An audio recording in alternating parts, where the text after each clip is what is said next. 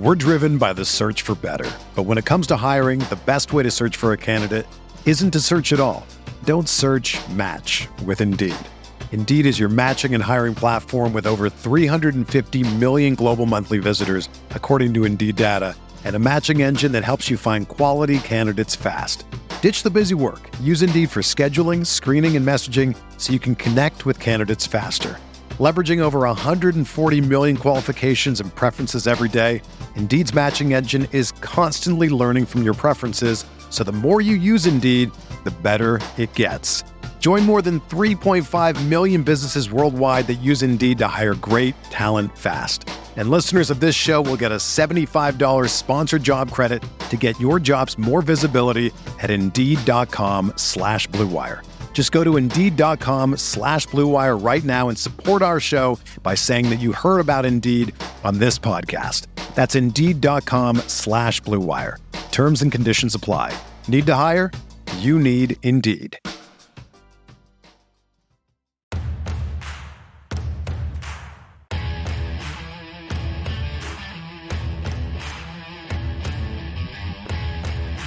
Welcome to the Yins No Ball podcast. I am John Ledyard. With me is Brad Spielberger, and this is the inaugural podcast episode for the Yins No Ball podcast. Brad, I am pretty excited to be talking to Steelers fans once again.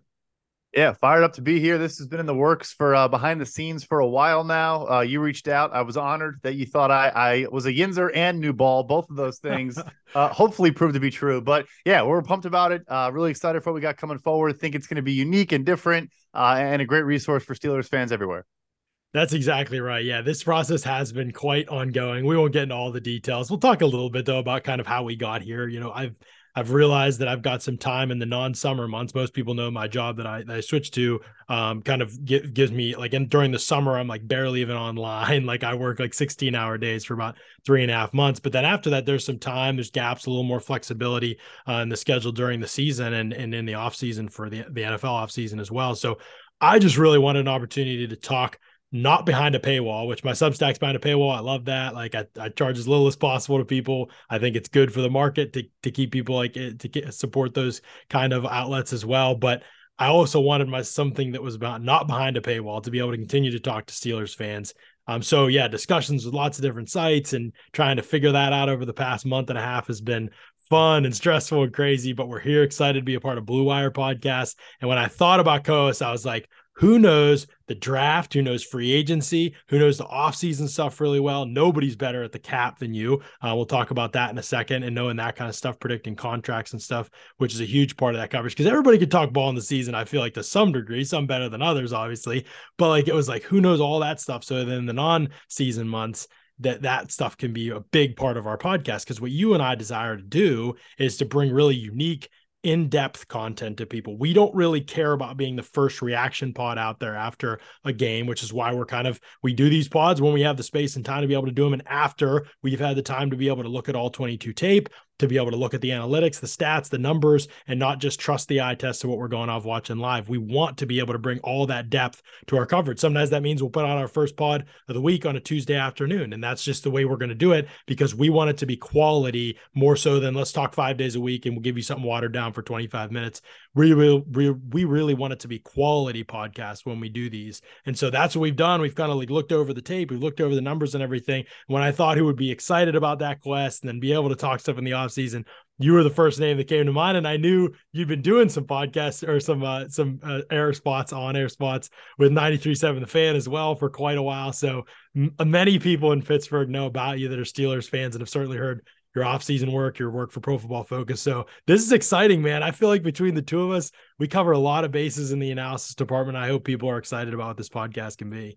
Yeah, absolutely. No, I think the cool thing about that too, you mentioned, the varying degrees of film watching. Like, I'll just preface now, like I do watch a lot of tape. Like what I'm looking for and what I'm watching compared to what John is looking are two entirely different things. And I hope that comes off as like approachable. Like, look, I have the coverage glossary by Cameron Soren sitting on my desk. I am trying to learn the X's and O's and scheme every single day, but I watch tape kind of as just like did this guy do a good job or not? It's still kind of elementary level in some, facets, but I hope that that's kind of approachable and relatable to some fans. Obviously you'll dive into the real weeds of it. And then, you mentioned contracts, things like that. Most recent one, I think I had Alex Highsmith at 4 years, 65. He got 4 years, 68. So hopefully it gives me some credibility. I know what I'm doing on that front. Like you said, we're covering this thing from all different angles. There's a lot of great coverage and beat reporters already in Pittsburgh. That's not what we were here to do. We're hopefully bringing you guys a different perspective, help you learn, and we're learning along with you the whole way. Yeah, absolutely. That's the thing too with you. As we've talked over the years, I've always appreciated the fact that you've never felt like you were going to just be this type of media person. You wanted the full, most robust picture you could possibly get as an analyst. And because of that, I've watched you grow in terms of tape knowledge and all that kind of stuff and X's and O's and player evaluation, and really push yourself into that realm, which has been so cool. And it's so good. Honestly, your stuff is just so good. And so I'm just so excited about this. I think that this has the potential to be the type of podcast that I think Steelers fans want. And there are some good outlets that do some work like this, but in the Pittsburgh media realm, especially, this is not really like the type of podcast, the type of content that has been out there. So we're really going to try to create a podcast that is about the type of content you and I would care about. So stuff in the offseason that we'd care about, and we'd want to hear about what would be our favorite team, and stuff in the season that we'd want to hear about. And we want answers to questions. We don't just want to know so-and-so sucks or something. We want to know why, how, like, what's the problem? Why are they playing the way that they're playing? Why are they calling plays the way that they're calling them? So that's what we're going to try to get into. We're going to try to be that type of podcast. So for people who are into that content, this won't be like, oh, we saw, the Steelers, move somebody up from the practice squad, so let's put out an emergency pod. That's not this type of podcast. Certainly if Matt Canada gets fired or something like that, we'll put out an emergency podcast. But, that's not the type of show we're going to be. We're going to be one that gets into the nitty gritty of why. So Tuesdays, we'll be talking ball, reviewing the game that just happened. Thursdays, we'll be looking ahead to the next game, and then we'll see kind of what happens in between that as we see need for more content. We're also going to have a YouTube page that's going to be up. I've already cut some clips and am thinking through some ideas for that, little breakdowns and things like that we can be doing on there. And the off season is going to be a ton of fun. We'll get to that stuff with people another time. But so you'll learn more about us and our bios and teams we grew up rooting for. I grew up rooting. Let's tell them that I grew up rooting for the Steelers. People don't know I grew up outside of Pittsburgh, been a diehard Steelers fan my whole life. And were you Bears all the way? Chicago, yes. Yeah. Unfortunately, a tortured Bears fan. Hopefully, people feel bad for me and also probably appreciate why I do love the Steelers. Watching the Packers, watching the Steelers kind of draft and develop. And again, they're not perfect. We're going to be objective. We're going to say positives and negatives, but I think I probably look in the Steelers in a very favorable light for a lot of the things they've done. So yeah, born and raised Chicago, all Chicago sports teams, the Bears this year. That's why I started a Steelers podcast with you, so I could stop watching as much Bears tape as possible. I've watched the Bears tape the last 2 weeks because I also write I still do some Bucs stuff on my Substack. So I watch them against the Bucs. And then I have been talking about writing about the Chiefs for newsletters at SB Nation, Arrowhead Pride, that they put out each week. So I'm doing like film reviews for them too. So I watched them twice, 2 weeks in a row. That is enough for me for a while. So let's get into the tape here on the Steelers from this week and some of the notes that we have. And this is after looking at the all-22. We're going to focus especially on the offense. I think that's where most people have questions and want to know what's going on, what the issues are, what's positive, what's negative, what they did better. Did they do anything better in week 3 in that win against the Raiders? I know it looked that way on the scoreboard, but did they do anything better? And what can kind of change to make this more of a sustainable thing if they did do some things better? So week 3, going into this game against the Raiders, how many plays did you get into the game before you were ready to pull your hair out? I don't think it was a random hypothetical talking about the emergency pod for a potential change in offensive coordinator. Not that either of us expect that to actually happen. But right. Yeah, I think one thing that jumps out, and you just set your notes before, it was on my notes list as well, is, and I probably talked about this on 93.7 The Fan a bunch, yeah. So, on the Canada topic, obviously the hot topic in Pittsburgh probably will be for the remainder of the season. I think we've talked a bunch about, you and I, but also, me on Pittsburgh radio, et cetera, near the bottom of the NFL in play action rate, near the bottom of the NFL in pre-snap motion rate, and just increasing those numbers without any kind of, meat behind it doesn't actually change anything. And I think that was the big thing for me is we did see an increase in play action. There was some moving around of Calvin Austin and other players pre-snap as well, but like when you see that in Miami and other places, there's a purpose to it, right? Like if they have, action flowing a certain direction, maybe then they pull, a guard that way as well, and then run that direction or do different things that actually weaponizes those aspects. They did it, they actually moved players around, but I don't think it really served much of a purpose on a lot of the dropbacks that I saw. But it was better. I think overall we have to have the caveat too. If you played, maybe two of the best defenses in the NFL in the first 2 weeks. I mean, the Browns have allowed the lowest yards per play through 3 weeks in the last 100 years in the NFL, and the Niners are the Niners. So, more comfort playing against the Raiders, and there are some good things we'll get into. Yeah, I mean, I think that makes a big difference. The defense you're playing is a huge part of this. When you're not going to be an elite offense, you're not an elite offense. That isn't the type of ceiling we've ever seen from this group under Canada. And so if that's the case, then we're talking about like the opponent really mattering, I think, in those aspects. So looking a little bit better against the Raiders was expected, I think, even just in terms of from a player perspective, if you believe that talent is part of the problem, which I think it could be in certain areas and roles maybe, but not like overall. But we'll get into that. But I did think the big thing schematically that was better in this week was the fact that they ran more play action.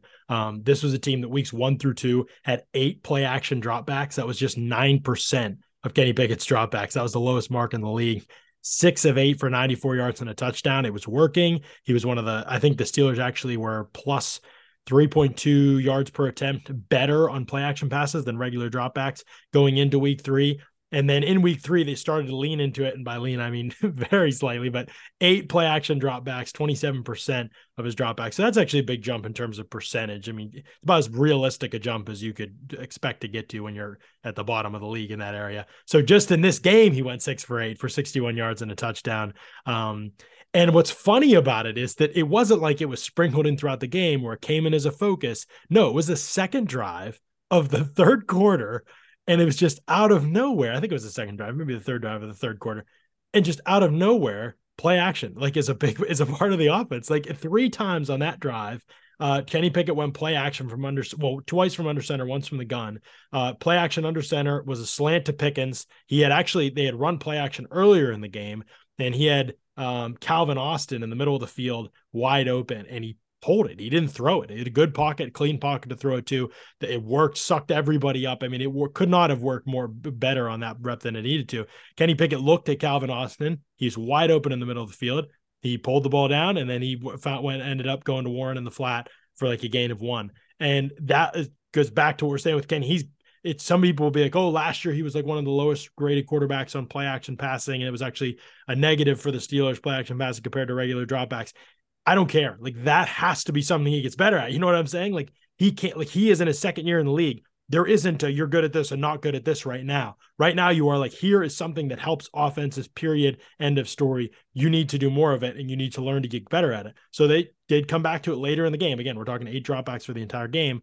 Later in the game, they come back to it. The play action of Pickens, the slant in the first play of the drive. I think 2 plays later, they ran like a play action to screen to Jaylen Warren. That necessarily, the play action just kind of held everybody. I don't know that it necessarily aided the screen a ton, but then the touchdown was under center, play action at the corner route to Pat Freiermuth, who that was clear. Divine Diablo was in coverage, clearly influenced by the fake, totally had his feet stopped. Freiermuth runs by him. He can't catch him. Easy pitch and catch. A great throw by Kenny on that one. So it is clearly something that can help even this team, which doesn't even have a great under center run game to marry with play action. Keep in mind, Steelers still not running the football well and all of those things, but the keys still work because if you're those second level defenders, you have to process and attack, just like and respect the fact that the team could be running the football. That's why the run game isn't working. So those guys are still ready to tee off even with the Steelers not running well, and yet the play action game's working anyway.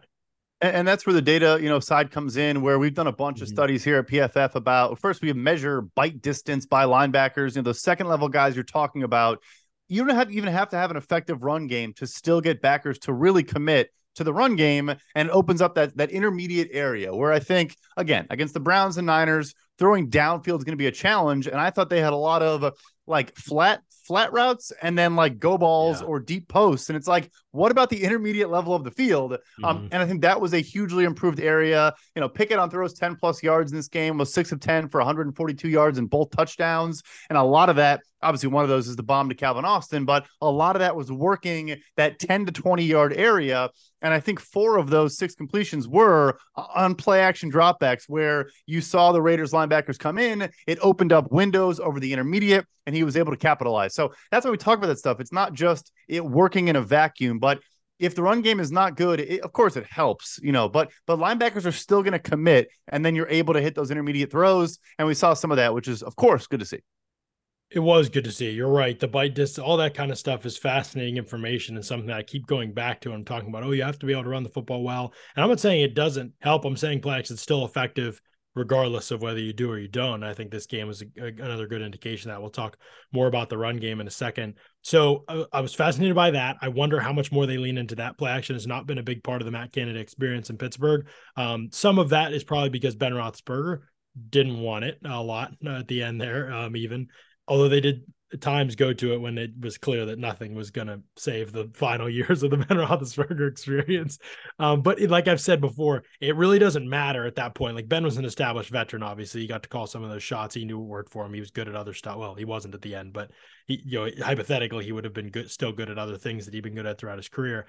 Kenny shouldn't get to make that call like that. It needs to be a call that comes from the top, where they're saying, okay, here's something, because it does work and it is good. It's not like it's maybe it'll work for this. No, it will work. If you scheme it right, it will work and will be effective, at least to a degree, especially for an offense as anemic as this one, and one who needs to open up the middle of the field as much as the Steelers do. So I did really like that.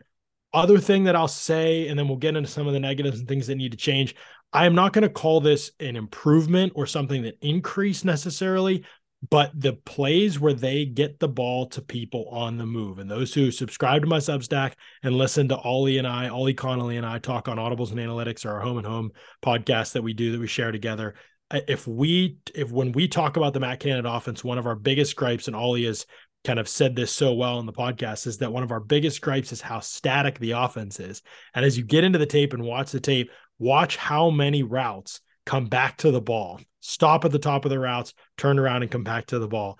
It's just a very static, linear passing attack that rarely puts defenders in stress and coverage. I think that's a big part of this, right? Like, how can you put defenders in stress with levels, concepts, and things like that? You rarely do they stress defenders in coverage. And so it kind of becomes a very easy offense to play matchup zone against or to play man against, because they have hardly any man beaters in that way. There are a couple every game, and they almost always work when the Steelers run them. Like, it's unbelievable, but they just never go back to what works. And that's what makes it so frustrating in this game. Even talk about the play action and not going, they had those 3 successful play action plays, and we're just like, oh my gosh, you score a touchdown, you drive down the field for the first time all season. Then they don't go back to it at all. It's just like, what? How can you not go back to it? It's clearly working. And so like those kind of things are so stressful and frustrating, I think, when you're watching this team, is that they'll find something that works. It's not like they haven't tried other things and found something that works, and then they just continue to not go to it. We'll talk about especially in the run game in a second. One of the other things that I like, though, as I get into that, was kind of the way that they got the ball on the move to a couple of the receivers. Now, they do this a couple times every game, and again, it's almost always the best plays, but that continued to be true in this game. Since this is our first pod, this is the first time we're going to talk about it this season, but got the ball to George Pickens on the slant off play action that I was talking to you about on the move, right? Got the ball to Freiermuth to begin a drive on a 1st and 10. They kind of did, they moved the pocket with a slide protection, and Kenny on the move kind of sliding to his left, hit Freiermuth as he's coming out of his break on this kind of a wheel up the sideline. He caught it as he was on the out, and then he wheeled up the sideline for a good gain after the catch. Those are consistently, when they do those things in this offense, it almost always creates good things. The reason is the Steelers have great athletes on offense. They have consistently not put them in position to get yards after the catch, which is one of the most frustrating things to watch on tape. That jumps out when you mention the static routes, the comebackers, the curls, all that. They're also so often outside the numbers. And again, not always pointing to data. I'm not going to, every point's not going to be tied to data, but throwing over the middle is more efficient in a lot of different ways, especially in today's NFL with so much too high coverage. Throwing over the NFL, higher yards per attempt, a higher success rate, EPA, whatever thing you want to look at. But also it's a lot of it because it's yak opportunity. You can get yards after the catch. Yeah, Kenny's touchdown against the Browns. Calvin Austin is a good player in space. Freiermuth can make guys miss or bowl guys over, but they really do not attack the middle of the field at all. So you're also asking a quarterback who look, doesn't have the strongest arm in the world. I actually think it looks stronger this year than last year, but he's also throwing so much further because he's throwing, across the field, which adds more distance for the ball to travel, more time for the defenders to crash on the ball carrier, and again, limiting yards after the catch. So there was a little bit more of that, but getting guys on the move and getting them moving over the middle of the football field, got to have more and more of it. Yeah, I completely agree. I mean, even if you look at the yak numbers for the Steelers last season, it was probably one of the biggest things that kind of went under the radar. But one of the weakest points in this offense is how rarely it helped the receivers pick up yak. And one of the craziest things was how many tackles they broke, regardless of that. Because of the route concepts and the way that they get their playmakers the ball, their numbers are kind of off the charts in this way. Deontay Johnson last year, 2.8 yards after the catch per reception. That was 60th out of the 66 wide receivers with the filter I used for targets. I forget how many targets I filtered it down to, but 66 qualifying receivers in the NFL last year. He was 60th in yards after the catch per reception. Now, some of that's on Johnson. He likes to run backwards once he gets the ball in his hand. That's on him at times. But a lot of it is he broke 15 tackles last year on those plays. That was 6th in the NFL amongst receivers out of those same 66. So he's 6th of 66 in broken tackles. And yet he is 60th of 66 in yards after the catch per reception. Why is that? It's the same thing with Pickens. 2.1 yards after the catch per reception. Tied for 66th out of 66. He's dead last out of qualifying receivers. But he broke 7 tackles. That was tied for 25th. And remember, Pickens was almost all a go ball receiver. You're not going to typically break a lot of tackles as a go ball receiver. And so he wasn't even used in a role that could have, and he still broke 7 tackles, which is tied for 25th at his position, even with how little he played and how little his usage was dictated to that. Pat Freiermuth is the same story. 4.6 yards after the catch per reception, tied for 16th. That's pretty solid. We've seen Pat Freiermuth make some plays after the catch. He broke 11 tackles. That was tied for 3rd amongst all tight ends. So we are talking about guys who can break tackles, make plays in space, make people miss, and yet their yards after catch numbers are consistently in the middle or at the bottom of their position groups because the scheme does not get these guys in place to be able to play to their strengths. That's what's so frustrating is the Steelers have athletes and they call offensive football like they have no athletes on their team. And like they're drawing it up in the sand for a bunch of people in the gym, or a bunch of people that just put together a turkey bowl game. And they're saying, here's what the routes are going to be because they know that's all they're capable of is turn around, catch the ball, and things like that. This offense is capable of more. The skill players are capable of more. Rarely does the offense put the players in position to succeed with the ball in their hands. And you watch a team like Kansas City and you watch a team like Miami and San Francisco, and it is watching a completely different sport, Brad, watching them get the ball to these players on the move.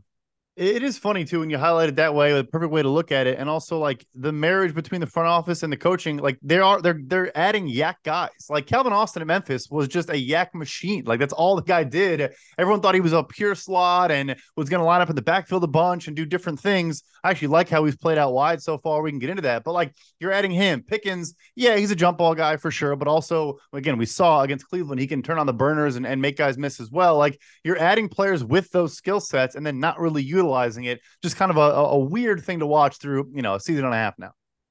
It is. And that brings us to kind of some of our gripes here is just the amount of staticness in this offense and how easy it is to defend for defenses. And people always say they know what the Steelers are going to run. I think that's true to a degree. I also just think even if you don't know pre-snap, it's very easy to defend most of the time. There was once or twice maybe in the game, the Steelers used like a switch release out of a bunch set. And I was like, oh, but there you go. Like that's helpful. But again, these are the weird things is that they'll do this once, twice a game, but they hardly ever go back to what really works. And so that was frustrating to watch. That continues to be one of the biggest gripes with the offense is how many routes stop and return to the quarterback and how dependent they are on that.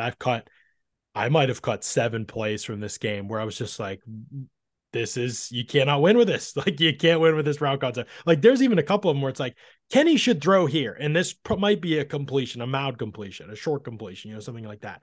But this isn't threatening anyone. This isn't putting any defender in. So there is sometimes both people like who's to blame, Kenny or Canada? The answer is definitely both, but it starts with Canada because even if Kenny gets better at running this offense, which like last year he showed flashes of, the lid is still like very like the ceiling is so low. You know what I mean? Like that's part of the problem is that like, even if he technically makes the right decision on a lot of these throws, it's still not doing anything threatening. Like it's immediate tackle after the catch. It's still a long down and distance situation. There are way more threatening ways to create explosives, to find big plays against these teams.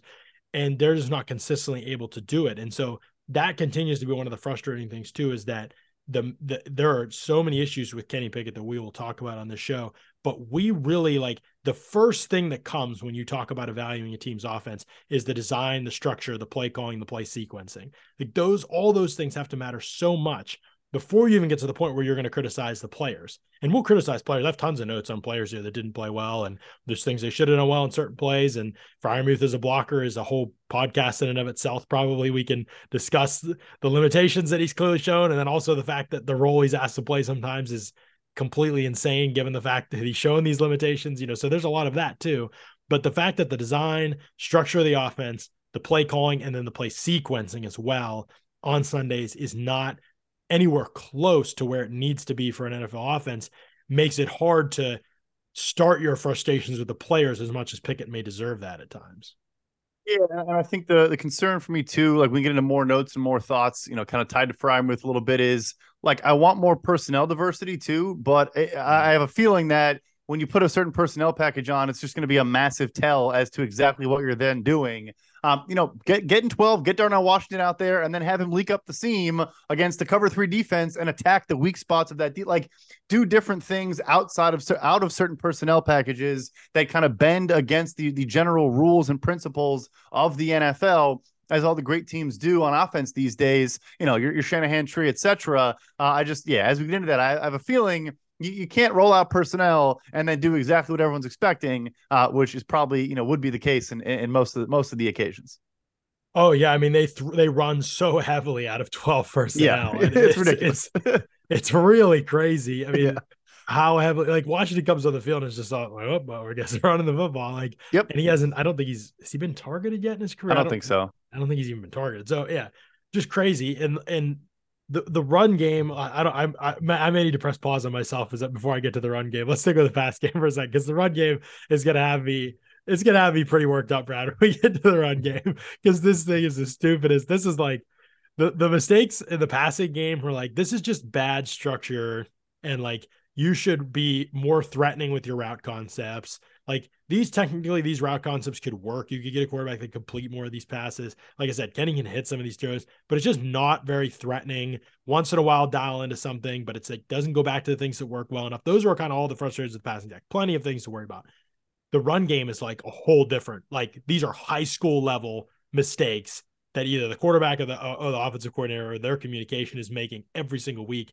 That you're just like, oh man, like this would not fly. Like, I mean, I've literally coached high school ball. Like this, we would be the first thing we ID on tape. Never do it. They do it like 5-6 times a game.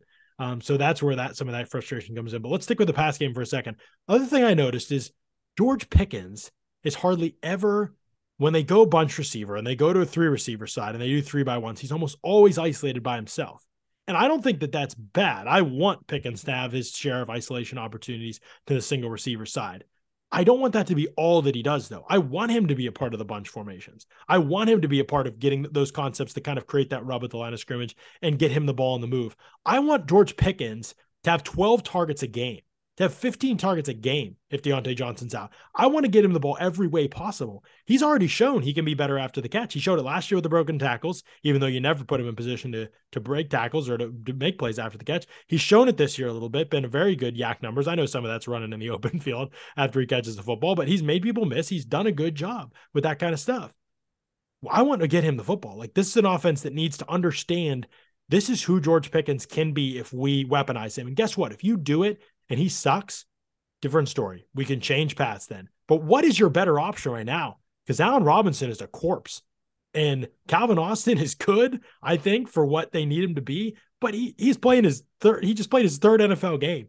He's not ready for a major role like that. Twice in this game, they tried to throw Calvin Austin back shoulder fades.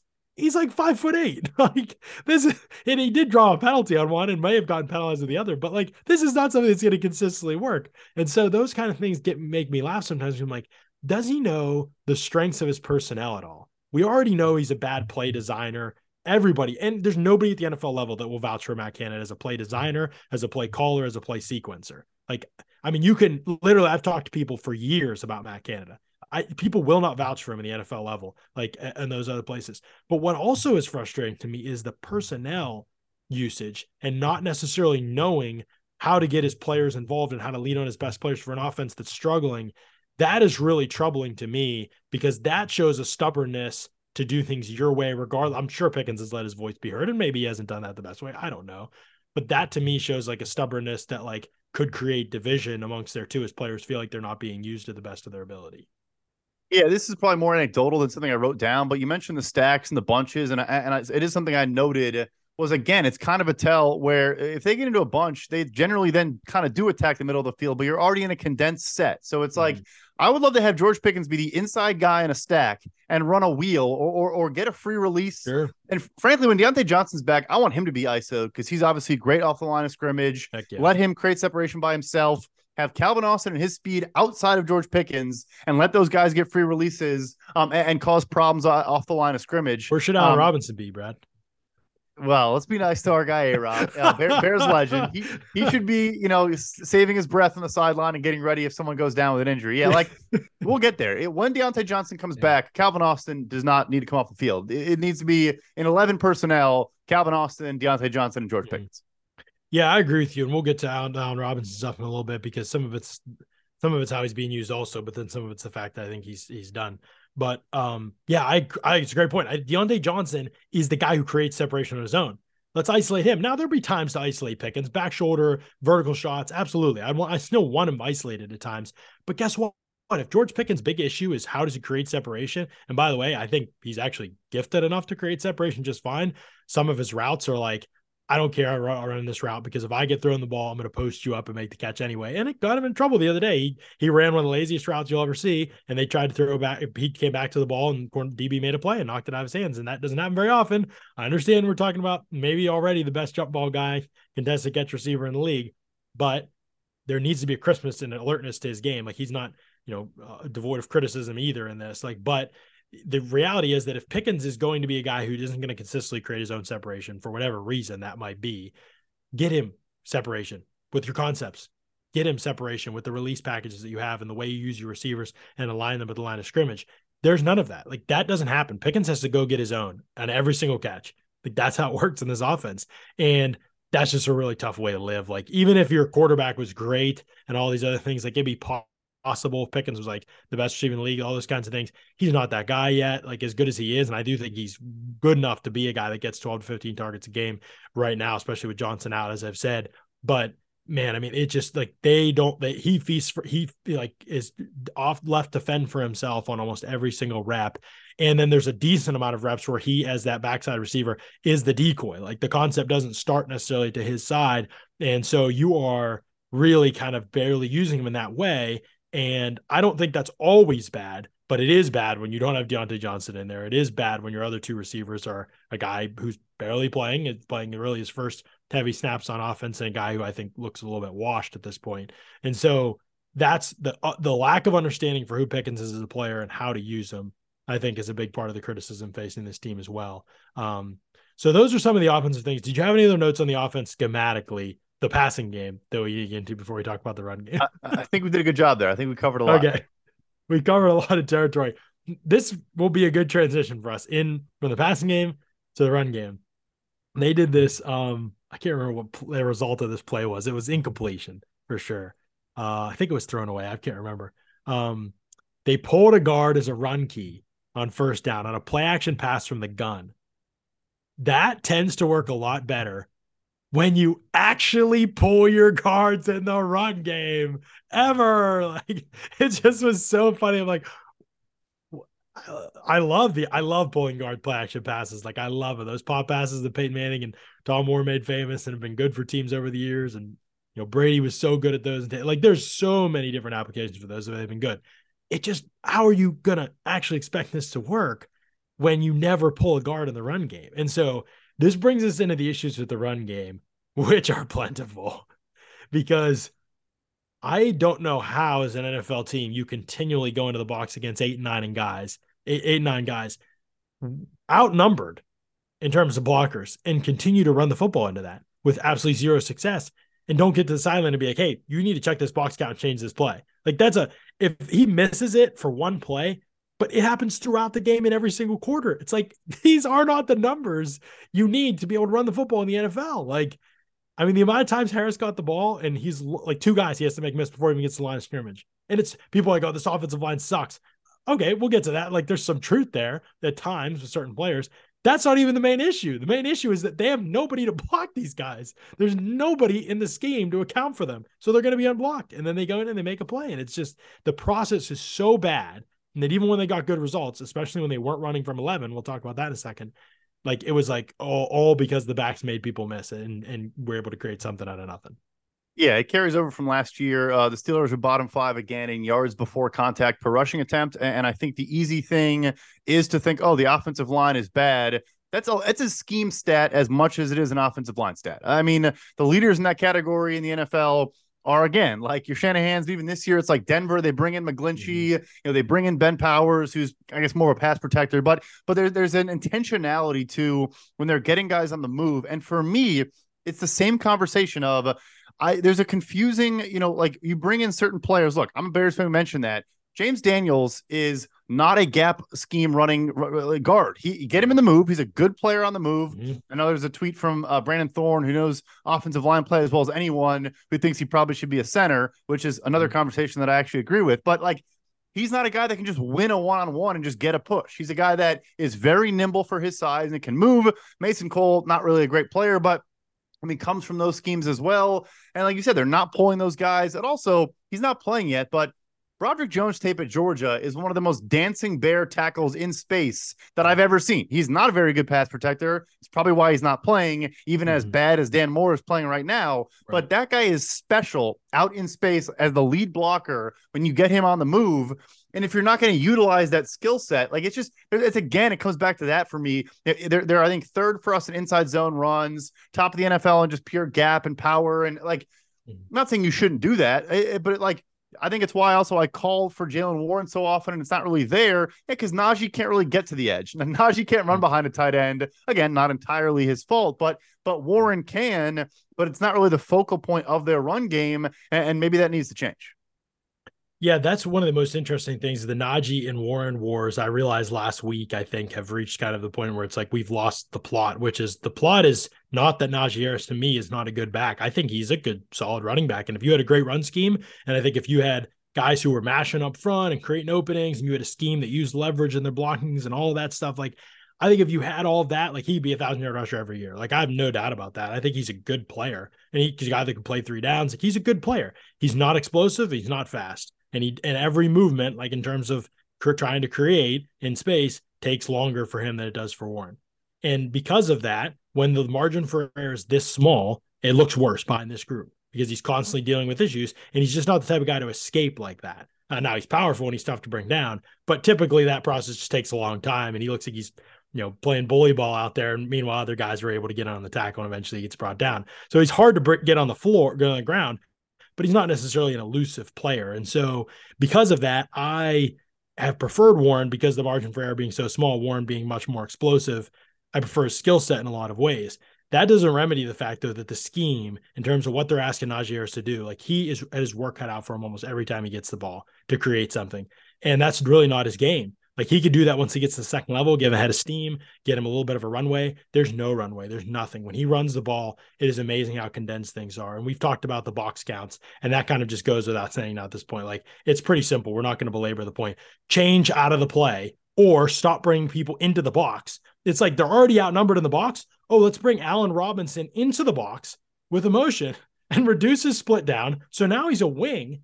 And we brought another defender into the box that we also can't account for. Oh, by the way, Allen Robinson can't block at all. Like he's one of the worst blockers I've ever seen, which I know in his prime of his career, I don't think he was, but it's over now. Like he still has not hit anyone from that game on Sunday. Like it was so bad. And that was the same way all season. So, okay, so now we're introducing another variable to into the equation to account for as a blocker. And we also are bringing a worse blocker. So we've really put ourselves at a disadvantage. Oh, Pat Fryermuth's part of this equation. Oh, we're really at a disadvantage now. Oh, Mason Cole's a part of this equation. Okay. Now so you basically are making life harder for all the players who are bad at what you're about to ask them to do. That's bad. That's bad coordinating. It is, and obviously he's not a coach, but I was encouraged by, look, you bring in Andy Weidel as the new assistant GM, comes from Philadelphia, probably played a part in recruiting Isaac Sumalo, who can do all the things we're talking about. Did it in Philly for half a decade. Nate Herbig at the backup guard is also a guy who I think belongs more just moving forward in a one-on-one matchup. But it's just like, yeah, there's just a lot of like oil and water and a lot of what they're trying to accomplish. I think they can find a way through. I think they can get there, and they have a plan, at least from a roster construction standpoint. But like you said, what they're then asking guys to do is not putting them in positions to succeed, Najee included, but also the guys up front. It's going to be interesting to see. I mean, it maybe even doesn't change over Canada. It's just going to be interesting to me to see that if this ever changes the approach to the run game, if they get to the point where counter and those the kind of concepts are a bigger part of what they're running, which obviously the great Steeler teams in the 2010s were, those were staples with DeCastro and Ramon Foster. And so if they get back to some of that stuff, the reason I'm such a big fan of those concepts is because I think we're talking about ways to create leverage, right, with what you're doing. So I love wham and crunch and counter and some of those kind of staples, wind back, things like that, because you're asking defenders to move and then you're leveraging them in space rather than vertically displacing people off the ball. Even if you had a group up front that was like built like that, which the Steelers for sure do not, like Mason Coles, James Daniels, like these are not, Ciamalo could do anything. I don't think he's limited in that way, but you are not talking about guys who are going to like just drive people off the football and maul them in a trench. Like they're working their tails off, but it is not their game. You could see it every time they try to run these vertical blocking concepts, these tight, whether it's inside zone or whether it's just a straight one back power, all these kinds of things. It's like, this is not who these players are. And it gets back to my personnel question too, where it's like, I wonder if they're in a different scheme. Now, I don't know if Najee's best fit is outside zone scheme or something like that. I don't know if all these guys' best scheme is going to be. I mean, there's other ways to do this thing, crack toss and sweeps, and you can just be way more expansive. But they basically never run outside the tackles. And that's a big issue here because even if Harris isn't the guy to get there, like even if that's not his best skill set, you're going to have a better chance of just creating a pathway for him out there. So even if it isn't like, oh, he's going to shine in this type of scheme, I'm willing to concede that. But I still think he's not shining now. Like, so we're talking about like either a negative and a negative at best, or could be more of a positive. And so I think it's something you absolutely need to lean into. Doubt that they do that. Like typically a run scheme changing in season, I don't think is very common from the teams that I've studied. But I will be curious to see if this same group of players were in a scheme or get to a scheme like that. If they keep these guys together, I mean, I don't think Mason Cole is going to be a part of this equation for a long time, but if they keep the rest of these guys kind of together for another year or two, Daniels and Ciamalo, and obviously Broderick Jones will be eventually, and we'll see what happens with Chooks. But if that does happen, like, will these guys be better in that kind of an environment? But you're right on about Broderick Jones. If he becomes a part of this, like not using him as a polar, when he was able to do what he able to do out in space at Georgia, that was like the best thing about his film. He just killed people. By far. I mean, not even close. Yeah, no, I think the last piece just on this too is like you have an H-back you love to play in Connor Hayward too. Like you can find different ways to get Najee or Warren, whoever, like, again, not only them moving at the snap, but other guys moving at the snap, and just creating lanes and doing different things. It's just, you don't really see it. And like you said, he's probably not the best guy to run off tackle, but it's not like what you're doing now is working either. So right. Why not at least try it? Exactly. And to be honest, like Najee, when he sees space, he doesn't have a fast gear really, but like when he sees space, like he will get through it. He just, whenever he doesn't see space right away, it's like he stops his feet and he's like hunting. It's not the most instinctive thing for him. But if you could more clearly define that for him or give him more time to be able to see some things like that. Now, I wouldn't even trust Canada to move to an outside zone type of thing. So I'm not talking outside zone to be clear. Like that would be a disaster in my opinion if they tried to do more of that type of a scheme. But I do think that, yeah, some of these other concepts could be sprinkled in. Haven't been, don't know that I expect that to happen, but it's something that they really need to look to. I mean, all of the best run games in the NFL today are almost all not trying to vertically displace people all game long. They're creating advantages with pre-snap, with motion. They're creating advantages with shifts and things like that. They're creating advantages with concepts like fold blocks, and they're letting a defensive tackle up the field. They're hitting him with a tight end. They're running him behind that. They are dictating where players go on defense and then influencing them more in that direction and running in the direction, the space that they left. It is about scheme and savvy rather than about we're just going to maul you to death on every single rep. There's reps like that for sure, but the best run games are not built on counting on doing that every single play, because it's extremely hard to be able to do that every play, to vertically displace the defensive line talent in today's NFL. There are plays where you watch it on the Steelers tape, you're like, these guys did a pretty good job. They moved this guy 1 yard off the ball. They held their block. He's not like going anywhere, but there's no space. Like everybody's just condensed. Like there's no space, even though they're technically on the block. So the back just has nowhere to go and runs into the back of everyone. And it's just like, this doesn't happen if you influence the way defenders move and then push them in that direction or guide them in that direction, use more influence blocks, and then create space with the concept. But they have no idea. They say, players, you need to create the space. But that's the opposite of how it should be. It should be concept creates the space, players follow the concept, and then space is created. Yeah, I mean, the average guard weight is probably down 40 pounds from like 10, 15 years ago. Like, it's not how the NFL. And here's an example. And look, I'm not trying to compare to Miami Dolphins. It's a waste of everyone's time. But just as an example, like, you look at that Miami Dolphins offensive line, particularly on the left side, Teron Armstead and Isaiah Wynn, who's their left guard right now, are net negatives in the run game, like in a vacuum by themselves. Mm-hmm. They are brought in to be pass protectors. They're both big guys that can't really move in space, especially love Armstead, but the current version of him, you just hope he, keeps Tua upright, and that's all you're asking of him. But they just have so much going on elsewhere that they ran for 500 yards, against the Broncos. It's not them winning one-on-ones. They're not being asked to win one-on-ones. Mm-hmm. Right. Yeah, you're exactly right. Like, you want the 49ers have literally just plugged in different people on the offensive line. They like paid Trent Williams like every other spot here. We're just going to let everybody go in free agency. We're just going to plug in, Colton McKivitz. Yeah, we're still going to run for like 100 yards. You know what I mean? Yep. Like, people act like, the Steelers don't have the talent to win on the offensive line. I'm not even saying all these guys are awesome, but like, watch the 49ers offensive line for a game. Watch how little they have to do compared to what these guys have to do. Like, Jake Brendel and Colton McKivitz are starting on that team. Like, if you watch them play football, you're like, these guys aren't starters. No, they are, for one of the best run games in the NFL. Like, and one of the best passing attacks too. So there are ways around this. Again, we're talking Shanahan, obviously here. So I know. I understand. No one expects that out of Matt Canada.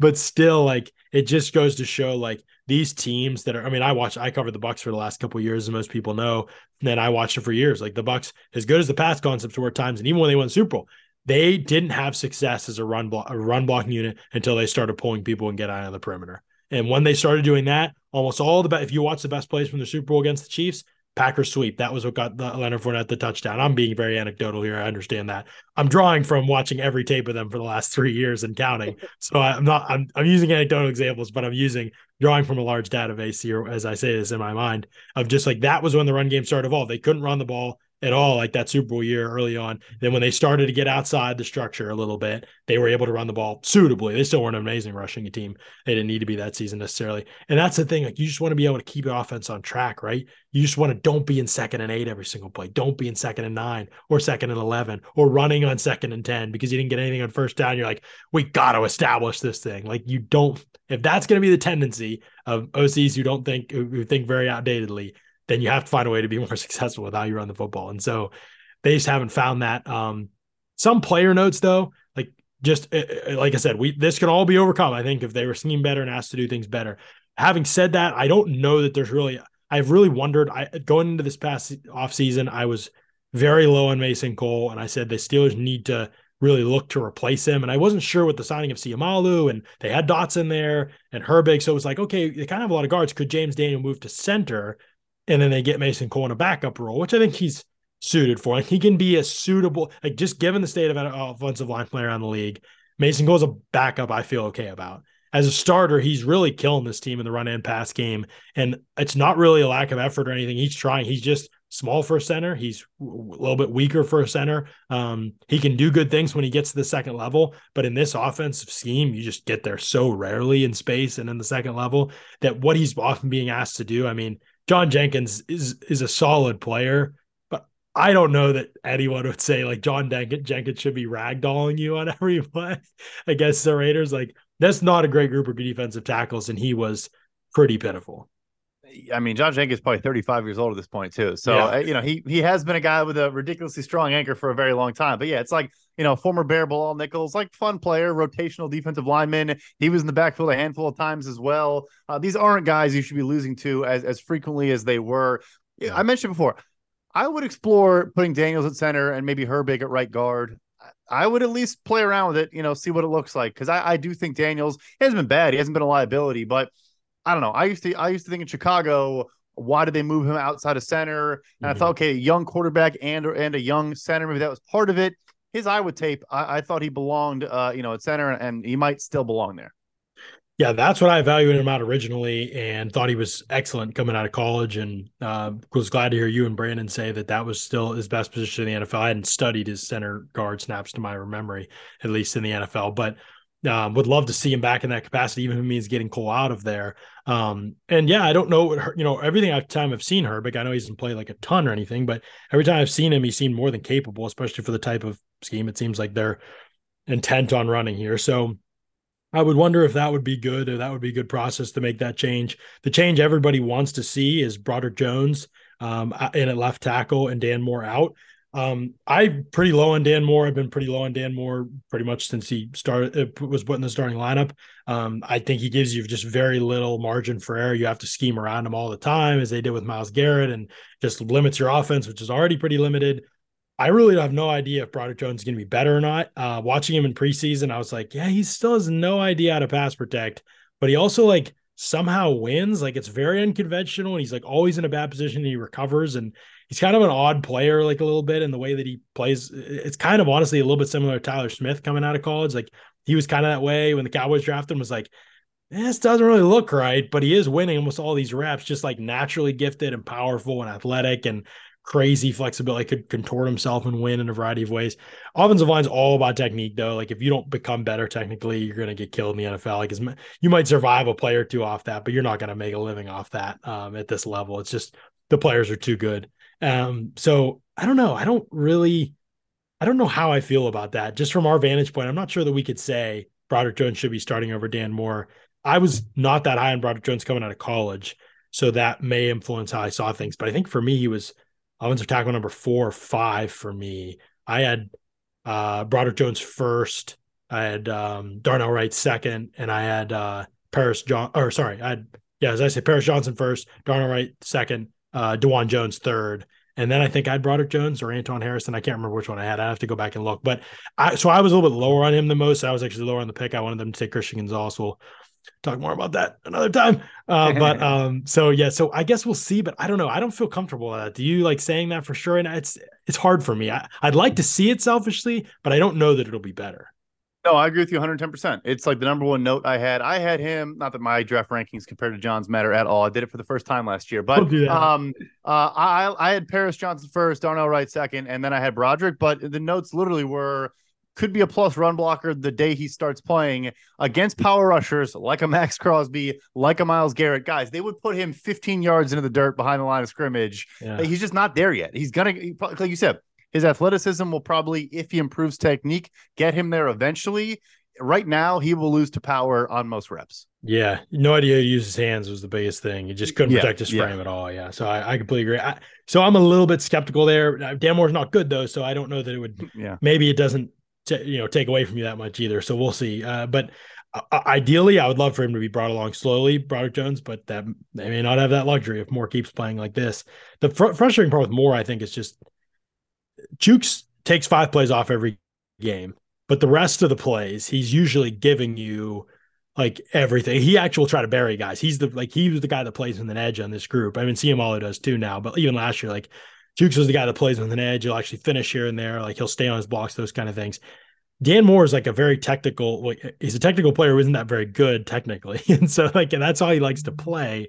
And so he's not really out there mashing people, and it doesn't look like at times like he's ready for a rep. Like, he will just like, oh, you can bull rush? That's allowed in this league? Like, he looks like that on some reps. I'm like, what do you, like, you were totally unprepared for this? He's done it like 5 times this game. Like, so there's plays like that with him, I think, that get frustrating.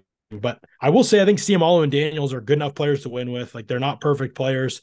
They're both their job is being made harder in the run scheme and in pass protection by the fact that Mason Cole's struggling so much. People don't realize that when they look at and this is in some ways goes to PFF grades. And I think one of the reasons why I've always said for years, it is so hard to numerically contextualize offensive line performance. And what we all do is better probably than having nothing, I think, in my opinion, to be able to judge that off, and still off large sample sizes, we can see that. But sometimes when you look at grades and things like that, it's easy to see like, oh, technically the guy that Ciamalo was blocking got a sack, Well, there is a cavern next to him that was opened up by a bull rush on Mason Cole that all of a sudden now he has to defend way more space. And so like technically, like when they see, oh, sacks allowed or something like that, it's not even so much the grades, I guess, like sacks allowed, things like that. It's like, oh yeah, like he's allowed this many sacks. Well, until you watch the tape, you don't know why that's happening. And consistently on tape, he's making the job a lot harder for CMO and Daniels, because in an offensive line, you want to stay on the same level in pass protection. They are almost never able to do that because Mason Cole's getting walked backward. And that's one of the reasons why I also love play action, by the way, just adding quickly, is that it is slowing down those interior pass rushers from teeing off and the edge rushers from teeing off. All of those play action passes that we described, Kenny Pickett has a nice, comfortable, clean pocket from which to work with. So that's another reason why I really like it, is it's actually saving Cole a little bit. Whereas if they continue this straight drop back game, like he's going to keep getting killed, I think. Yeah, I'll just jump in on a quick caveat since this is our first episode. Look, I know when you hear some people hear the word PFF, especially in Pittsburgh, for some reason we love to antagonize you. Your brain probably turns off. You don't want to hear any more of it. I'll say this: two things. First, I will get peeks behind the curtain. There are some things I will defend that we do to my last breath. Mm-hmm. There are some things I will gladly admit we know we can get better at, know we can improve upon, and recognize there are deficiencies. So anyway, I'll mix that in. It's not going to be a PFF podcast, and you know, you can trash it all you want. I don't really care. But you know, I will say one thing: like there are snaps where a guy might be credited with giving up a sack, but still gets graded as a 0 because, you know, maybe we chart it to him because like he was the closest guy, but just like you pointed out, we recognize and acknowledge, like, was it his fault? Probably not. Sure. We just have to put it on someone for some stats. So it's not perfect. It's not clean. But just that kind of hit that light bulb in my brain. But yeah, you know, I'm happy to talk about those things. I'm sure we'll get to it here and there throughout the show. I forgot about that. We're starting this pod on the heels of the TJ Watt versus Myles Garrett Twitter meltdowns. I kind of forgot about that for a reason. But yeah, no, I've always said like no numerical grade for a system for a player evaluation is ever going to be perfect in a 1 game sample size. But over the course of a lot of games, they tell us a great story about what a player is typically, especially within the context of the other information, which is the scheme, data, and who they played with and all that stuff. So again, people who say, well, this one number is gospel. Nobody at PFF saying that. Like that's why the beauty of the grades and the evaluation process. And so, yeah, I more often than not, as somebody who studies tape over the years, I've watched a game and then I've looked at PFF's grade. I'm like, yep, those are the best players. These are the worst players. The people in the middle, that's where you're like, I need a bigger game sample size. But like, if you're extreme bad grade, extreme good grade, it's very rare that I'm like, oh, this guy with an extreme bad grade was actually awesome. You know, like that doesn't happen. It's directionally accurate. The how specifically accurate, you know, that's up to judgment. I think it's very directionally correct. And now I'll just throw a little shit back out there. Hey, look, I think we were right on Big Ben and Bud Dupree. So we're not always wrong. But I do think TJ Watt is just as good as anybody in the NFL on defense. But, you know, sometimes we get some things right. I was going to say, you guys have always graded TJ Watt very highly, too. Oh, yeah. I got a bunch of comments from people that are like, you think PFF will finally grade TJ high after this game? I'm like, they have literally always graded him high. I think I think actually a higher grade than Myles Garrett even right now. It's just that, you know, I think pass rush grade leans Garrett because, I mean, I don't know. Go watch the Titans shifting 2 tight ends back and forth across the offensive line. Did you see that in the game? I saw it. Preposterous. So anyway, again, TJ's elite, but yeah, anyway. I think people outside the league have this idea that Myles Garrett somehow shouldn't be in the conversation for best defensive player in the league. And inside the league, he's on every single person's, but like everybody knows like he's that hard to defend, like to block. It's just, nobody goes into a game against the Browns and it's just like, we're going to leave this guy. Like it just doesn't happen. So, but people who don't watch tape as much aren't going to necessarily see it as much, which is fine. So a couple other things in the run game before we can get to what can change and we'll wrap this up. Pat Freiermuth, a mess as a blocker. Just pretty much regardless, like split zone, he's getting killed. Like I'm like, dude, you should just cut a guy in split zone, just like get in his way. No, he got killed in split zone like 3 times in this game. Like put on his back, like one play he was tackled with the running back on split zone. Now the running back isn't hitting it quickly because he has to stop his feet because the line of scrimmage is also a mess. So there's layers to this, but still, just if you're evaluating Freiermuth in a vacuum, I don't think you're ever supposed to get like curb stomped when you're going on a split zone block and trying to kick out the edge defender. And he pretty much consistently is, even in that capacity, which is usually, like I said, just get in his way and you're good. There's not really a capacity which he's done well. I will say that like if you're watching the tape and you're seeing things, and I don't know how much of this they saw before playing the Raiders, but the Raiders pretty interesting. They're playing Jerry Tillery as a defensive end in a lot of these early down sets. And you're just like walking into that matchup and it's just killing you. Like that seems silly to me. Like Freiermuth is not. Tillery's like a defensive tackle size defensive end, and he's a great athlete for his size too. And shout out Tillery, by the way. I loved him coming out, and he was terrible in the Chargers, but he seems like he's getting somewhere with the Raiders, which is exciting. Yeah. But Freiermuth, yeah, I just think asking him to do that is tough. Now, here's one of the most biggest struggles in evaluating run schemes to me, Brad, is you need your tight end to be an asset to some degree in the run game in the NFL. Like most teams do. Even like the teams that are best at running football, their tight ends are an asset in the run game to some degree. Even if you run out of 11, it would be great if your tight end was an asset in the run game, like the one tight end you have on the field. And when you run out of 11 is an asset in the run game to some degree. You run out of into light boxes. The Steelers, one thing that was notable in this game was that when they ran, you actually may have the numbers at BFF. I didn't chart it exactly, but when they ran out of 11 personnel in this game, I think their 3 best runs, I would say there are only 3 good runs in the game. Good is a very ambiguous term. I recognize that, but I didn't chart this. I'm sorry. We're out of 11 personnel, I believe, or at least a spread.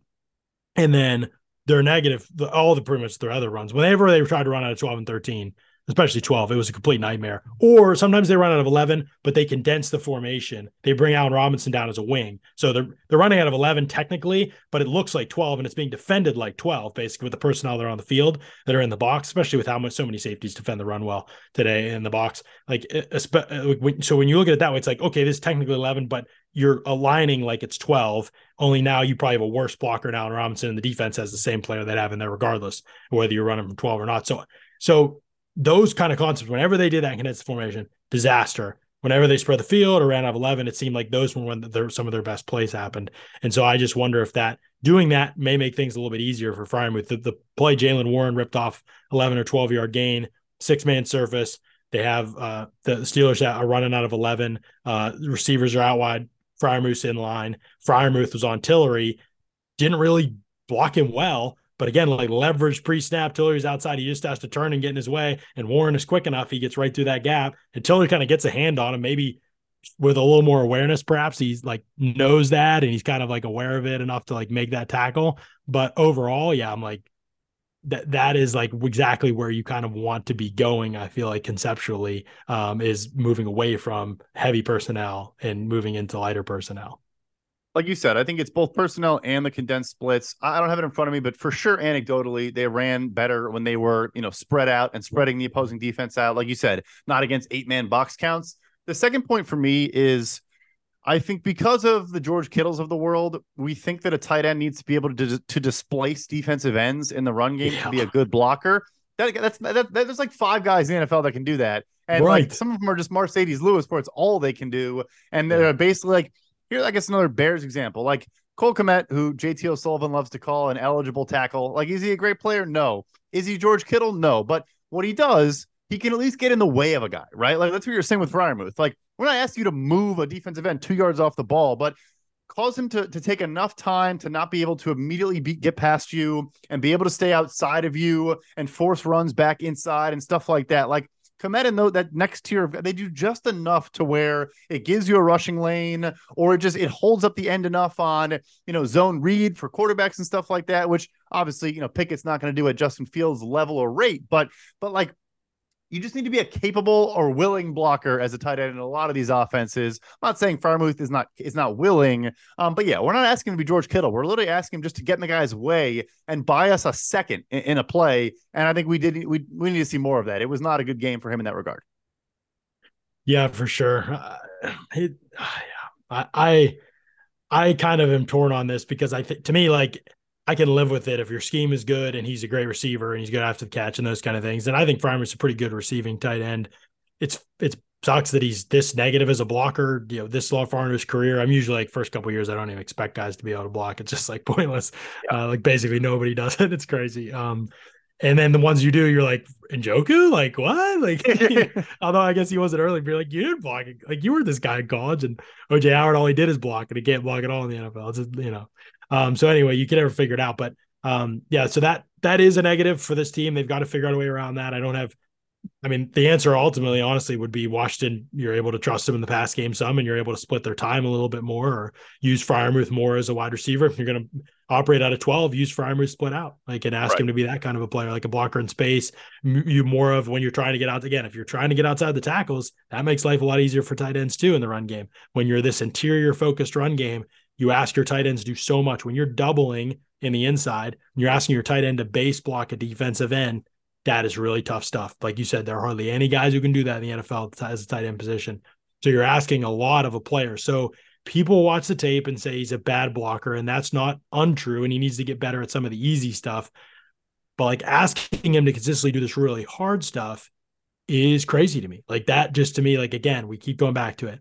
Personnel. How do you use them? What are their strengths? What are you asking them to do? So it is on the player some, and you'll see me say it over and over again. It is on the player some. And like in Mason Cole's situation, I put it mostly on the player just in general. But like it also is like, okay, this player is struggling because he's continually being asked to do what he's not good at. And maybe he isn't an elite player and he needs to be knocked for that, but he's still a good enough player you can win with Pat Freiermuth, like as your starting tight end. If you can't win with Pat Freiermuth as your starting tight end, I'm out. Like there's no point in the position because like he's like exactly like the typical starting tight end who like is actually productive for you. Like he's a clearly above average starting tight end in the NFL in all capacities, except what they're asking him to do as a blocker. And I just feel like we got to find a way around that as a coach. Like you got to be able to tailor yourself to players that are as good as him rather than asking him become the perfect player. That's unrealistic to me when you have a responsibility as a coach to be able to use him in a better capacity. So that's my rant on that. Last thing I have on offense, Allen Robinson. This is a former Bear, so I want to go easy for you. No, it just looks like it's over. Read your note verbatim. Read what you texted me. I said Allen R needs to be put out to pasture. Yeah, I'm not gonna let you get off the hook for that one. Maybe you didn't want to read that on the airwaves, so I won't call you out again. That's fine. That's fine. Yeah, I mean, it's unfortunate. He was never like a great separator. Again, he was kind of like a good contested catch guy. Could make, but yeah, at this point, he really like I said, when Deontay Johnson returns, he should be your wide receiver 4, or you're doing something wrong. For sure. And the fact that Calvin Austin's flashed and maybe the ball skills are never going to be a great thing, but if he can create splash plays for you and make plays when he gets the ball in space, like if you get him the ball on the move, like he's another player that if he were in San Francisco, every game he'd be getting 2 or 3 touches that matter. Do you know what I mean? Like that's just, they know exactly how to use a player like that. Can Canada do that? Because to me, there's no doubt Calvin Austin can be a player that you can win with. You have to figure out how his best traits are. Don't ask him to do things that he's not. But if you can do that, he's a player you can win with. That hasn't happened yet, I think, with him that much. I mean, the vertical stuff is encouraging. Obviously, the big play was encouraging, but it's one play, and I think that it's kind of obvious he's fast. And so, like, can you find other ways to get him the football so that he can be an asset to your offense other than ask him to, back shoulder fades against guys that are bigger than him. Allen Robinson, on the other hand, when I see him move, I just think this isn't an NFL player. Like, the way he moves isn't NFL level anymore. Like, and even his play in the box, like, honestly, one of the funniest things is it's pretty clear watching him, he doesn't know who to block, which I don't know. I didn't really study like his stuff before this. Like it's been years since I've like studied Allen Robinson on like rundowns, like and stuff like that. So I don't know if this was consistently a problem with him. I think people like him as a blocker, but when they said that, they were like, if you throw a screen out there, he'll stock block somebody, but you're not going to root out a linebacker. Like, you know what I mean? No. Big difference. And just in general, Brad, I don't really think there is such a thing as a good blocking wide receiver. Like I know that it's a thing we throw around, but to what level? Like out on the perimeter? Sure. That's a thing. On the move, things like that. Absolutely. Yeah. But we're talking about like condensed close to line of scrimmage. I don't know. Like people said it for years. Chris Godwin's a great blocking wide receiver. I watch him when they condense the formation and ask him to root out a linebacker. And I'm like, I don't get it. Like he gets in the way sometimes and other times he just doesn't do anything. Like it's just like, he's a wide receiver. That's a linebacker. Like it's just rarely going to be the case that that's actually Larry Fitzgerald. Maybe it's so rare. So anyway, if you're asking a wide receiver to be this, we'll keep going back to the same concept. Again, Allen Robinson can't block. He's a bad blocker. Didn't even look like he knew who to block in this past game, to be honest. There were several plays where he gets through and he stops and he's like looking around, like which one of these guys, like a couple times he just, totally whiffed. Like I didn't see a good block on the whole tape. And I think the grade reflects that too. But I would say that once you see that on tape, you probably should have seen that going into the year, honestly. He's got a lot of sample size on tape on there. You should know, okay, we're going to change our approach. So the fact they keep bringing him into the formation, come be a part of the solution for us. Well, that doesn't make any sense. Like he can't be a part of the solution for you. Like he's shown it to you over and over and over again. And you're still asking him to be that way as a player. Like, so in some ways, I think Allen Robinson like just doesn't have much to offer anymore as an NFL player. But in other ways, it's like they're relying on him to be a staple of what they're trying to do. And that is just insanity because he has just consistently shown that's not who he is. It's tough too because he has to be like, I like the idea of making him the big slot. I think it's the correct thing to do with the speed athlete he is right now. But that is, of course, then going to ask of you to do more in blocking, and not a strong suit. So yeah, Yeah. just tough. It was a great bear. His last year in Chicago, he kind of just stopped even trying to block, which I don't know. He was on a franchise tag, probably just trying to stay healthy for the market. But Right. anyway, no, it's not do a whole lot right now. Yeah. Oh, he's an awesome player in his prime. Oh You yeah. know, and ultimately, like, yeah, maybe he just isn't even very good as a slot. Maybe a better scheme would help him more. Maybe you want to be able to throw him a back shoulder fade on the outside a little bit more, and maybe you get Pickens and Johnson in the slot, or use more of those reduced split, trips, bunch sets. And there still could be ways where he could be a possession guy for you. But he should be the fourth receiver in this team in terms of snap. He should still get snaps. I think. I just relying on him to be a guy for you is a problem. So that brings us to what can change here as we wrap up this pod, because I know we got to get out of here in the next couple of minutes. What can change moving forward for this team? We talked about more play action. That's going to be even interesting because the concepts have to change, the route concepts, because you don't want to be running play action with a ton of static concepts like the Steelers like to run, because then it allows defenders just to go back and find the guy once they're retreating back in coverage. You want moving pieces behind the defense so that their landmarks are off when you throw the football. So that's interesting because they actually did. Well, Ollie was talking about this in our pod on Audibles Analytics last week, is that he doesn't know about the Steelers running more play action because the concepts are not good married with play action. So I said, and my response was, you got to change the concepts, like, because you need play action. And he was like, yeah, we'll see if they can do that. They actually did that in the next game. So that was kind of interesting. The concepts were actually that they threw to were actually good off play action. So again, we're talking about a very small sample size. So I have no idea if that can continue or if they can continue to build on that. But that I think is a really important thing. We talked about the run game probably enough.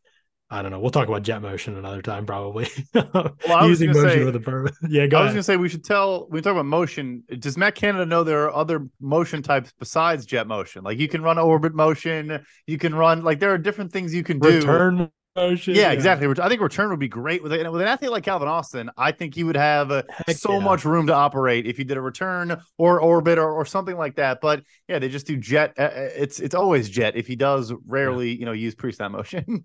It's like we've seen jet for forever, dude. Like every team knows how Claypool, and it's unbelievable.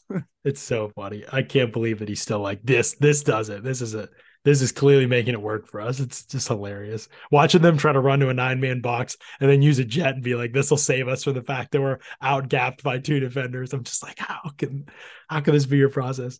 So yeah, using motion with a purpose, I think is good. We'll get into that more in other albums or other episodes. We talked about the offensive line potential changes, playing Austin more when Deontay Johnson's back, spreading the field more bunch sets, I think, still creating those switch releases. So that's good.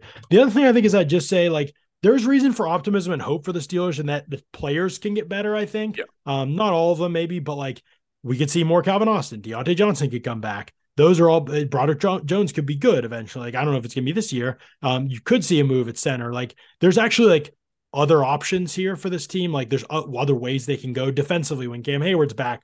That could be like a boost for the team. If Joey Porter Jr. continues to get better, places I even at linebacker, I think they're kind of like figuring it out. Like Cole Holcomb's, they don't have a perfect solution there, and they ask their linebackers to do a lot, so it's kind of weird. But I still think there's better players there than there were in the past. You've got to find, they figured out some things in the run game defensively, I felt like this week, but they'll also face more. Yeah, the 49ers are tough. Like people like, this defensive line's getting killed. Not always. Like it's more mental than it is physical. Like with those guys, like you have off-ball to figure out how linebacker to as beat well. the concepts. Yeah. Yeah, like Cole Holcomb, I think is a good coverage backer. I think he's looked good the last 2 weeks. I mean, you could have, Roquan Smith and whoever, and Fred Warner, and Kyle Shanahan's offense could probably put those guys in conflict on pretty much every snap and kind of pick on them. I thought Holcomb, compared to week 1 to now, has maybe shown the most growth of like any guy on the defensive side. Yeah. It was tough week 1, and I think he's settling in and feels a little more confident and comfortable the last 2 weeks. Yeah, I do too. And they seem like they're ready to lean on him. Quan played more this game. Landon Roberts played less. I like Landon Roberts. It's just hard because the role has to be so siloed for him in today's NFL. He's just so good at what he does, but it is difficult for him. I think Benton can get better. Joey Porter Jr. can get better. We kind of lost it in the sauce of this team preseason performance where it was like, this team could win the division. And, I'll admit, I actually got a little bit higher on them than I probably should have been, although I didn't think they were going to win the division.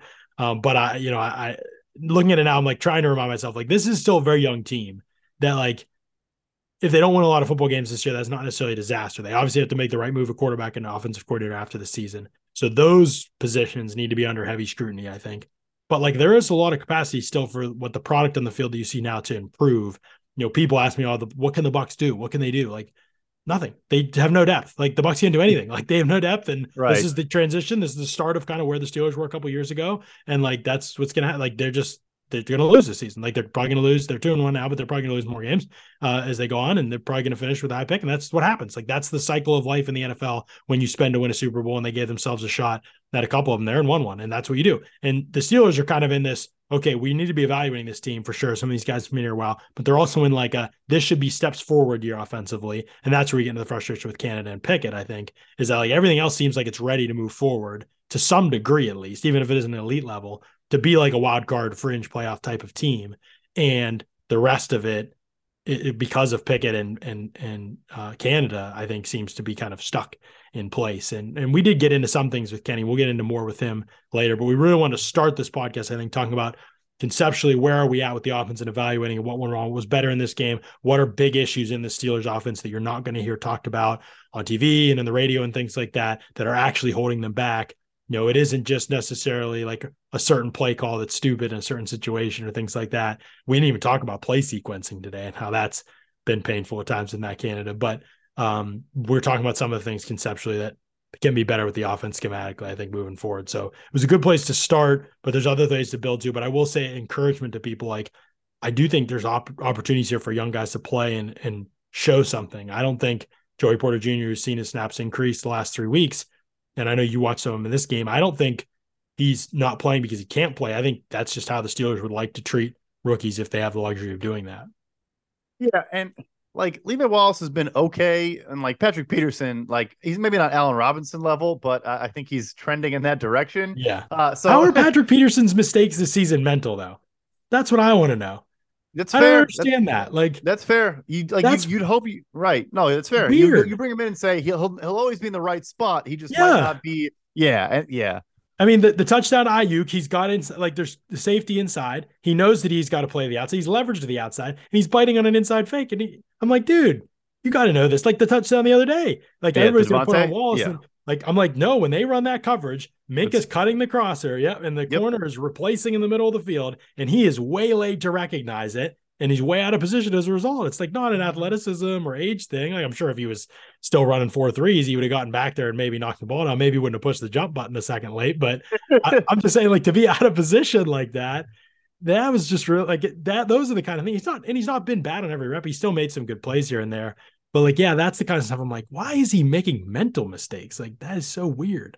Maybe that does tie back to our Joey Porter Jr. conversation where like that, maybe that's probably more of it than, like you said, his ability. When they did play him, just real quick, I know we've been going on for a while, and I do think we're going to be more about like foundational things as opposed to like talking about specific plays. But I do think also a cool thing we can do is like, look, there are 3 or 4 plays in a game that can kind of dictate an entire NFL outcome, as people know. So, but anyway, when they did play him, he was up in press, bumping Davante Adams off his route at the line, and it actually worked a couple times. I mean, Davante Adams had 20 targets and 13 catches in this game. Right away in the first quarter, late in the first quarter, there were like 3 straight reps of the two against each other. One, he just totally knocked Davante off his route, and I think Garoppolo kind of just looked a different direction. Another one, Adams kind of got him to bite on an inside move, went back outside, but he recovered very, very well. There was a throw there, and it was like basically just out of bounds. It was not targetable. So they trust him to, play with the big boys and use his physicality and his size against a guy like a Davante Adams, who, if you give a free release, is going to get the football. I was encouraged by his tape. And then last thing, we touched on Keanu Benton.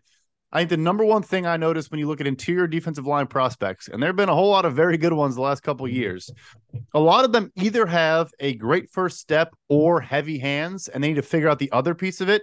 I won't mention the Bears every single podcast, but for example, Gervon Dexter, who was taken 4 picks later in this draft, has the slowest get off, I think, in the history of the NFL, but is the heaviest handed dude I've seen play as a rookie in my life.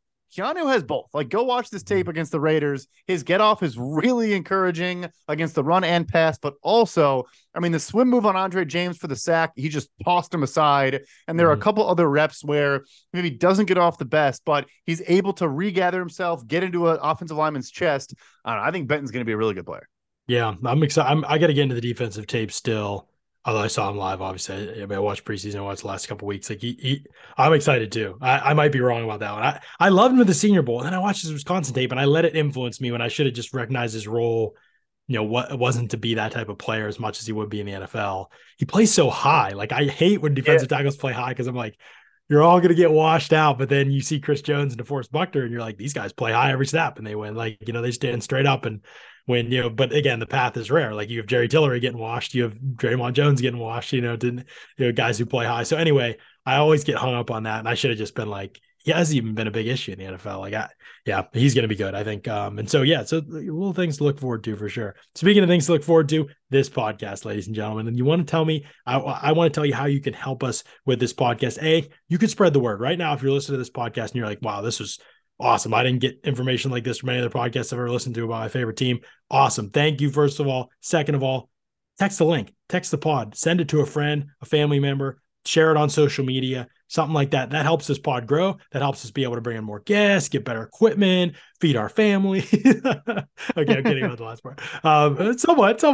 Maybe take a vacation here and there. We'll see. But yeah, so it helps with all those things. So spread the word is the best thing you can possibly do for us. And the other thing you can do for us is leave a rating or a review. You can do that on a number of different places, whether you listen to Spotify, you can do it on Apple Podcasts. This is on Google Podcasts as well. If you're listening on one of the other platforms and you wonder if it's on pretty much everywhere you want to listen to. So check it out on those places as well. Subscribe to the podcast, leave a rating or review for the podcast. So the 3 things you can do to help: share the podcast, friends, family, social media, subscribe to the podcast, and then leave a rating or review. Maybe you want to wait till we get a couple shows in, that's fine. But if you do those things, it boosts us up.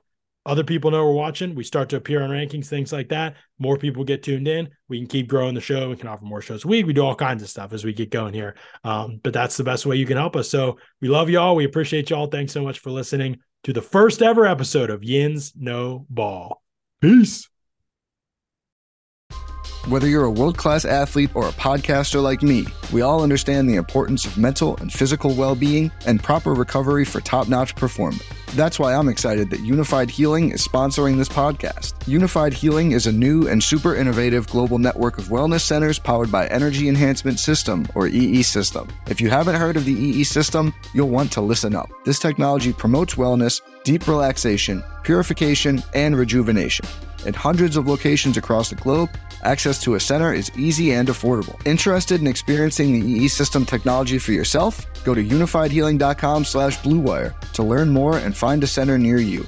That's unifydhealing.com/bluewire. No material or testimonials on the Unified Healing website are intended to be viewed as medical advice or a substitute for professional medical advice, diagnosis, or treatment. Always seek the advice of your physician or other qualified healthcare provider with any questions you may have regarding a medical condition or treatment and before undertaking a new healthcare regimen, including EE System.